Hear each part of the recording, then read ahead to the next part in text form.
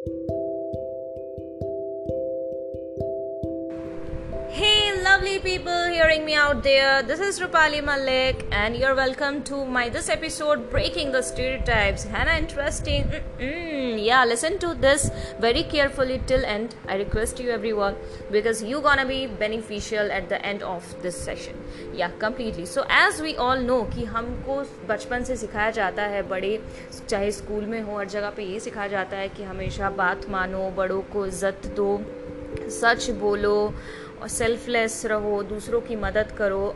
So I am going to say this wrong. Yes, why? इसका मैं आपको जवाब दूंगी एक एक करके. सो पहले शुरू करते हैं हम लोग सबसे पहले कि हमेशा बड़ों की इज्जत करो. बड़ों की इज्जत हमेशा, हर बड़ों की इज्जत करना क्या सही है? ये आप अपने दिल से पूछो. क्या हमेशा बड़े सही होते हैं? क्या बड़े कभी गलत नहीं करते हैं? क्या हमेशा छोटे बच्चों को या फिर उम्र में जो छोटे हैं और हमेशा बड़ों को रिस्पेक्ट देना चाहिए चाहे वो गलत करे तब भी? सोच के बताओ. नहीं ना. क्योंकि मैं अपने एक्सपीरियंस से बता रही हूँ. मैं भी यही जानती थी कि हमेशा बड़ों की आदर करो, मतलब रेस्पेक्ट करो, सम्मान करो, उनकी बातें मानो, क्योंकि वो जो बोलते हैं वो सही बोलते हैं और गलत हमेशा छोटों को बोला जाता है क्योंकि छोटे गलती करते हैं, ऐसा कहा जाता है हमेशा. But this is not right. This is absolutely myth.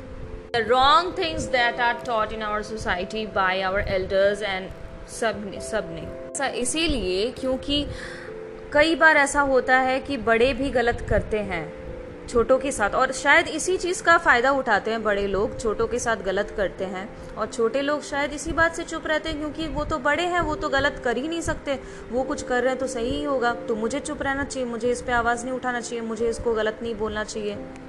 ऐसा मेरे साथ भी हुआ था. मैं एकदम छोटी थी, शायद स्कूल में 5-6 में पढ़ रही थी और घर पे आए थे एक पुजारी पूजा करने के लिए, and he was of my grandfather age.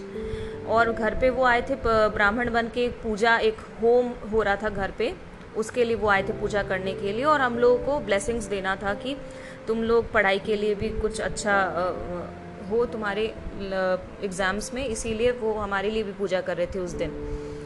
So सब कुछ पूजा ख़त्म होने के बाद उन्होंने मुझे गोद पे बिठा के कुछ मिसबिहेव किया था, गलत तरीके से टच किया था. बट स्टिल आई थॉट कि वो तो यार बड़े हैं, इतने बड़े हैं, वो जो कर रहे हैं सही कर रहे होंगे, मुझे इस पे गलत नहीं बोलना चाहिए, मुझे चुप रहना चाहिए, कुछ नहीं बोलना चाहिए और रेस्पेक्ट करना चाहिए. पहली बात तो जो हम हर कोई सीखते आए हैं पहले से. So here I want to say you people कि ये जो स्टेटमेंट है जो हम सबको सिखाते आए हैं या सबको हमेशा से सीखते आए हैं कि हमेशा बड़ों की इज्जत करो, आई से दिस रॉन्ग. हमेशा बड़ों की इज्जत नहीं करना चाहिए. बड़ों की लीव दिस. बड़ों की इज्जत तो हर किसी को करना चाहिए. आई थिंक छोटों को भी हक है कि उनको भी इज्जत मिले, उनको भी प्यार किया जाए. I think every individual deserves respect, right? So ऐसा नहीं है कि कोई बड़ा है सिर्फ इसीलिए मैं उसको रिस्पेक्ट करूं. एक अच्छा इंसान होना, अच्छा बिहेवियर, उसका नेचर, उसका बातचीत ही हमें उसको इज्जत देने में या फिर सम्मान करने में उकसाएगा, है ना? So respect the individual as per his own gestures and personality and overall behavior and nature. Not because he is just an elder person, I should respect him, right?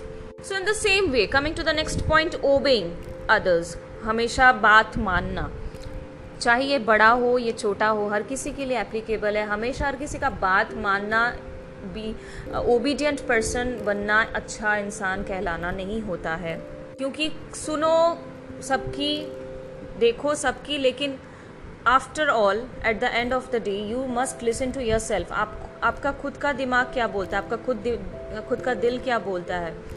As per your knowledge, as per your experience, आपको जितना आपका अपने विवेक के अनुसार में जो सही है आप उसी को फॉलो करो. And I always say learn to say no. It's very important. अगर कुछ गलत आपको करने के लिए बोला जा रहा है वो उसको भी आप मना करो. ये नहीं कि कोई बड़ा बोल रहा है या फिर कोई आपका अपना बोल रहा है तो आपको मानना ही पड़ेगा, तब जाके आप ओबीडियंट कहलाओगे, तब आपको सब अच्छा बोलेंगे. No, always do that is right. Even if you are told to say wrong thing, say no. Learn to say no. And honesty is best policy. Coming to the third chapter here. सच बोलना चाहिए, हमेशा सच बोलना अच्छा होता है. So I would again deny this statement. हमेशा सच बोलना अच्छा नहीं होता है. Yes, people, आप मुझे गलत बोल सकते हो, क्या सिखा रही है, क्या बता रही है हमें, लेकिन आप खुद ही अपने लाइफ में चेक कर लो. ऐसे भी कई सिचुएशंस आते हैं जहाँ पे झूठ बोलने से ही सबके लिए अच्छा होता है. फॉर एग्ज़ाम्पल किसी का एक्सीडेंट हो गया, आप उसके बेटे का एग्ज़ाम्स है, तब तो आप उसको नहीं बोलोगे. आप अगर वो बोले यार पापा कहाँ है, क्या कर रहे, तो आप बोल दोगे हाँ यहीं बैठे हैं, या वो कहीं जॉब पे होंगे, काम कर रहे होंगे. you're saying lie, right. तो वो वहाँ पे बोलना सही है. तो इसीलिए उसको बचाने के लिए, एक सिचुएशन को हैंडल करने के लिए, किसी का भला करने के लिए आप अगर झूठ बोल रहे हो तो वो झूठ अच्छा ही है. बहुत सारे पर्सनल चीज़ भी होते हैं जो हम बाहर वालों को बोलना नहीं चाहते हैं, जैसे कि अपना सैलरी कितना मिल रहा है, हमारे प्रॉपर्टीज़ कितने हैं, हमारे फैमिली में कैसा सबके साथ रिलेशन है, या जो भी कुछ पर्सनल बेसिस पे अगर कोई बात हो हमें पूछा जाता है, हम अगर उनको स्ट्रेट नो बोल देंगे या फिर हम नहीं बोलना चाहते हैं ऐसा बोलेंगे, तब रिश्ते खराब होते हैं. हम उसको थोड़ा सा घुमा फिरा के थोड़ा सा झूठ बोलते हैं, वहाँ पे रिश्ते भी अच्छे रहे और हमको बोलना भी नहीं पड़ा, अपना सीक्रेट भी रह गया. तो यहाँ पे गलत नहीं है. जहाँ पे सच बोलना चाहिए वहाँ पे बोलिए. जहाँ पे सच बोलने की आवश्यकता नहीं है, झूठ बोलने की ज़रूरत है, झूठ बोलने से कुछ अच्छा हो रहा है, वो झूठ अच्छा ही होता है. हमेशा सच बोलने की ज़रूरत है ही नहीं. और हमेशा आप देखोगे सच बोलने से बहुत गलत होता है. जैसे कि सच आप हमेशा बोल देते हो तो उसका लोग फ़ायदा उठा लेते हैं, उल्टा नुकसान हो जाता है. तो इसीलिए हमेशा सच बोलना इज़ नॉट राइट.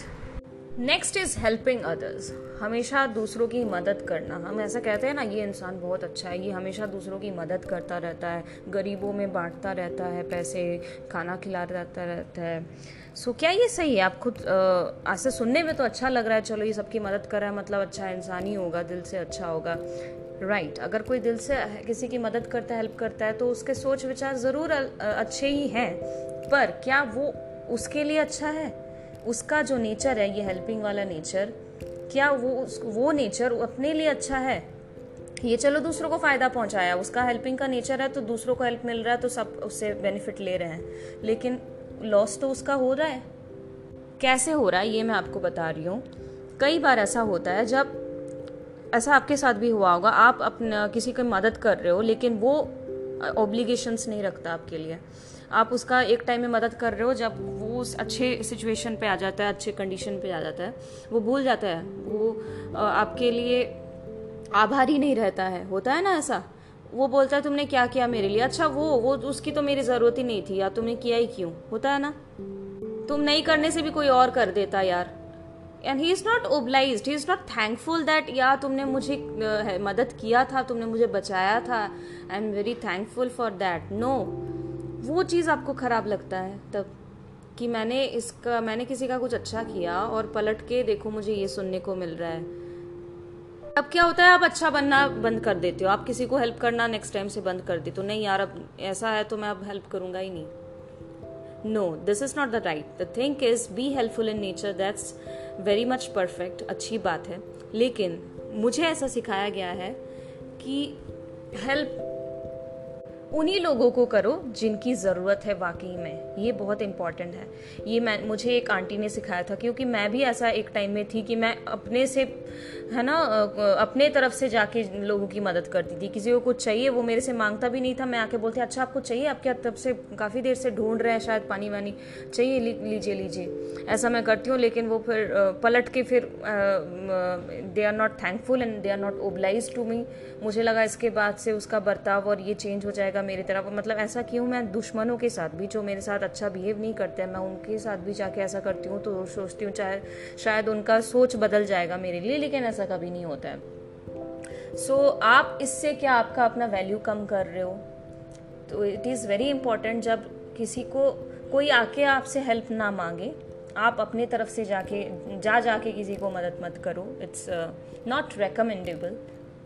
क्योंकि लोग इसका वैल्यू नहीं समझ पाते हैं। लोगों को जब चीज़ें आसानी से मिल जाती है ना, लोग उसका वैल्यू नहीं समझ पाते हैं। जब उनको गिड़गिड़ाते हैं, उनको बहुत चाहिए होता है चीज़ें, उनको समझ आता है I need this, I really need this, तब लोगों से मदद मांगते हैं, उनको कोई देता है तो oh my God thank you so much यार, मैं एकदम से हेल्पलेस हो गई थी, मुझे लगा अब तो कुछ हो ही नहीं सकता, लेकिन तुमने आके बचा दिया। तो ये बात वो जिंदगी भर याद रहेगा।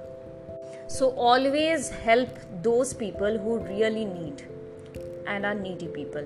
जैसे कि आप गरीबों में देके बांट दे रहे हो, उनको दे रहे हो, गरीबों को दान कर रहे हो जिनके हाथ पैर एकदम सही सलामत है, वो कुछ करने के लायक है। सिर्फ आप उन्हें देके उनका मुंह बढ़ा रहे हो, उनको कामचोर बना रहे हो, उनको लेजी बना दे रहे हो, वो आप पे निर्भर हो जा रहे हैं। यार ऐसे ही मिल जा रहा है पैसा, आप काम करने की जरूरत क्या है ना। सो आपके वजह से वो लेजी हो जा रहा है, तो आप गलत कर रहे हो किसी के साथ। वो वैल्यू नहीं समझ रहा है। जब कोई चीज़ें आसानी से मिल जाती है तो लोग उसका वैल्यू नहीं समझ पाते हैं, सीधी सी बात है। जब लोग खुद उस मेहनत करके उस मुकाम तक पहुंचते हैं, अचीव करते हैं कुछ अपनी मेहनत से, अपने स्ट्रगल से, तब उसका वैल्यू से समझ आता है। घर बैठे हुए आप जाके खाना लेके परोस दे रहे हो तो उसको नहीं समझ आ रहा है कि खाना कितना मुश्किल से मिलता है। So this is it and the next is being selfless. तो ये अगेन उसी बात के तरीके से हो गया कि बीइंग सेल्फलेस मतलब अपने बारे में नहीं सोच के हमेशा दूसरों के बारे में सोचना। ये भी वही बात हो गया कि आप अपना सेल्फ रेस्पेक्ट खो रहे हो, क्योंकि जो इंसान अपने आप से प्यार नहीं करता उसको लोग क्या प्यार करेंगे। तो हमेशा अपने आप से प्यार करो सबसे पहले। अपने बारे में नहीं सोच के, अपनी खुशी नहीं सोच के, हमें क्या चाहिए, हमें क्या पसंद है, वो नहीं सोच के हमेशा अगर आप दूसरों के खुशी पे देखते रहोगे and you will always compromise and sacrifice कि नहीं उसे पसंद है तो चलो उसके खुशी के लिए करते हैं और मैं अपना सेक्रीफाइस कर देता हूँ अपना चॉइस को, वहाँ पे भी आपकी कोई इज्जत नहीं करते हैं। होता है ना ऐसा। हाँ, ऐसा लोग तो ऊपर से बोल ही देंगे, चलो अरे ये कितना नेक लड़का है, अपने बारे में सोचता नहीं है, अपना सब कुछ कुर्बान करके दूसरों के लिए जीता है ये, ऐसा लोग बोलेंगे। चलो आप लोगों के लिए आप अच्छे हो, लेकिन आप अपने लिए नुकसान कर रहे हो। At the end of the day आप देखोगे आपको कुछ नहीं मिला, आपको कुछ नहीं हासिल हुआ। जब आपकी ज़रूरत है, चलो हमेशा आप सेक्रीफाइस करते रहे, हमेशा आप दूसरों को देते रहे, अपना कुछ रखे नहीं। जब आपकी बारी आएगी, जब आपके पास ख़त्म हो जाएगा, कोई आएगा नहीं करने के लिए। होता है ऐसा कि नहीं? तो तब आप बोलोगे यार मैं अच्छा बना रहा सबके लिए, अब कोई क्यों नहीं आ रहा मेरे पास, मेरी जब ज़रूरत है। नहीं, कोई नहीं आएगा, क्योंकि किसी ने आपका वैल्यू समझा ही नहीं। और इसीलिए नहीं समझा क्योंकि आपने अपना वैल्यू नहीं समझा। सब यही सोचे तुम्हें अच्छा लगा, तुमको ऐसा करना अच्छा लगा तो तुम किए अपने टाइम में, अपने मर्जी से किए। हमने तो नहीं बोला था, तुमने अपनी मर्जी से किया। तो अब तुमको चाहिए तो हमारी ये मर्जी है, हम चाहे करें चाहे नहीं करें। कोई हम ऐसा कोई डील तो नहीं बना था कि तुमने अपने टाइम में किया था तो हम भी अपने टाइम में करेंगे। तुमने अच्छा बना तो हमें भी अच्छा बनना पड़ेगा, ऐसा तो कोई है नहीं, एग्रीमेंट है नहीं ऐसा कोई साइन किया हुआ।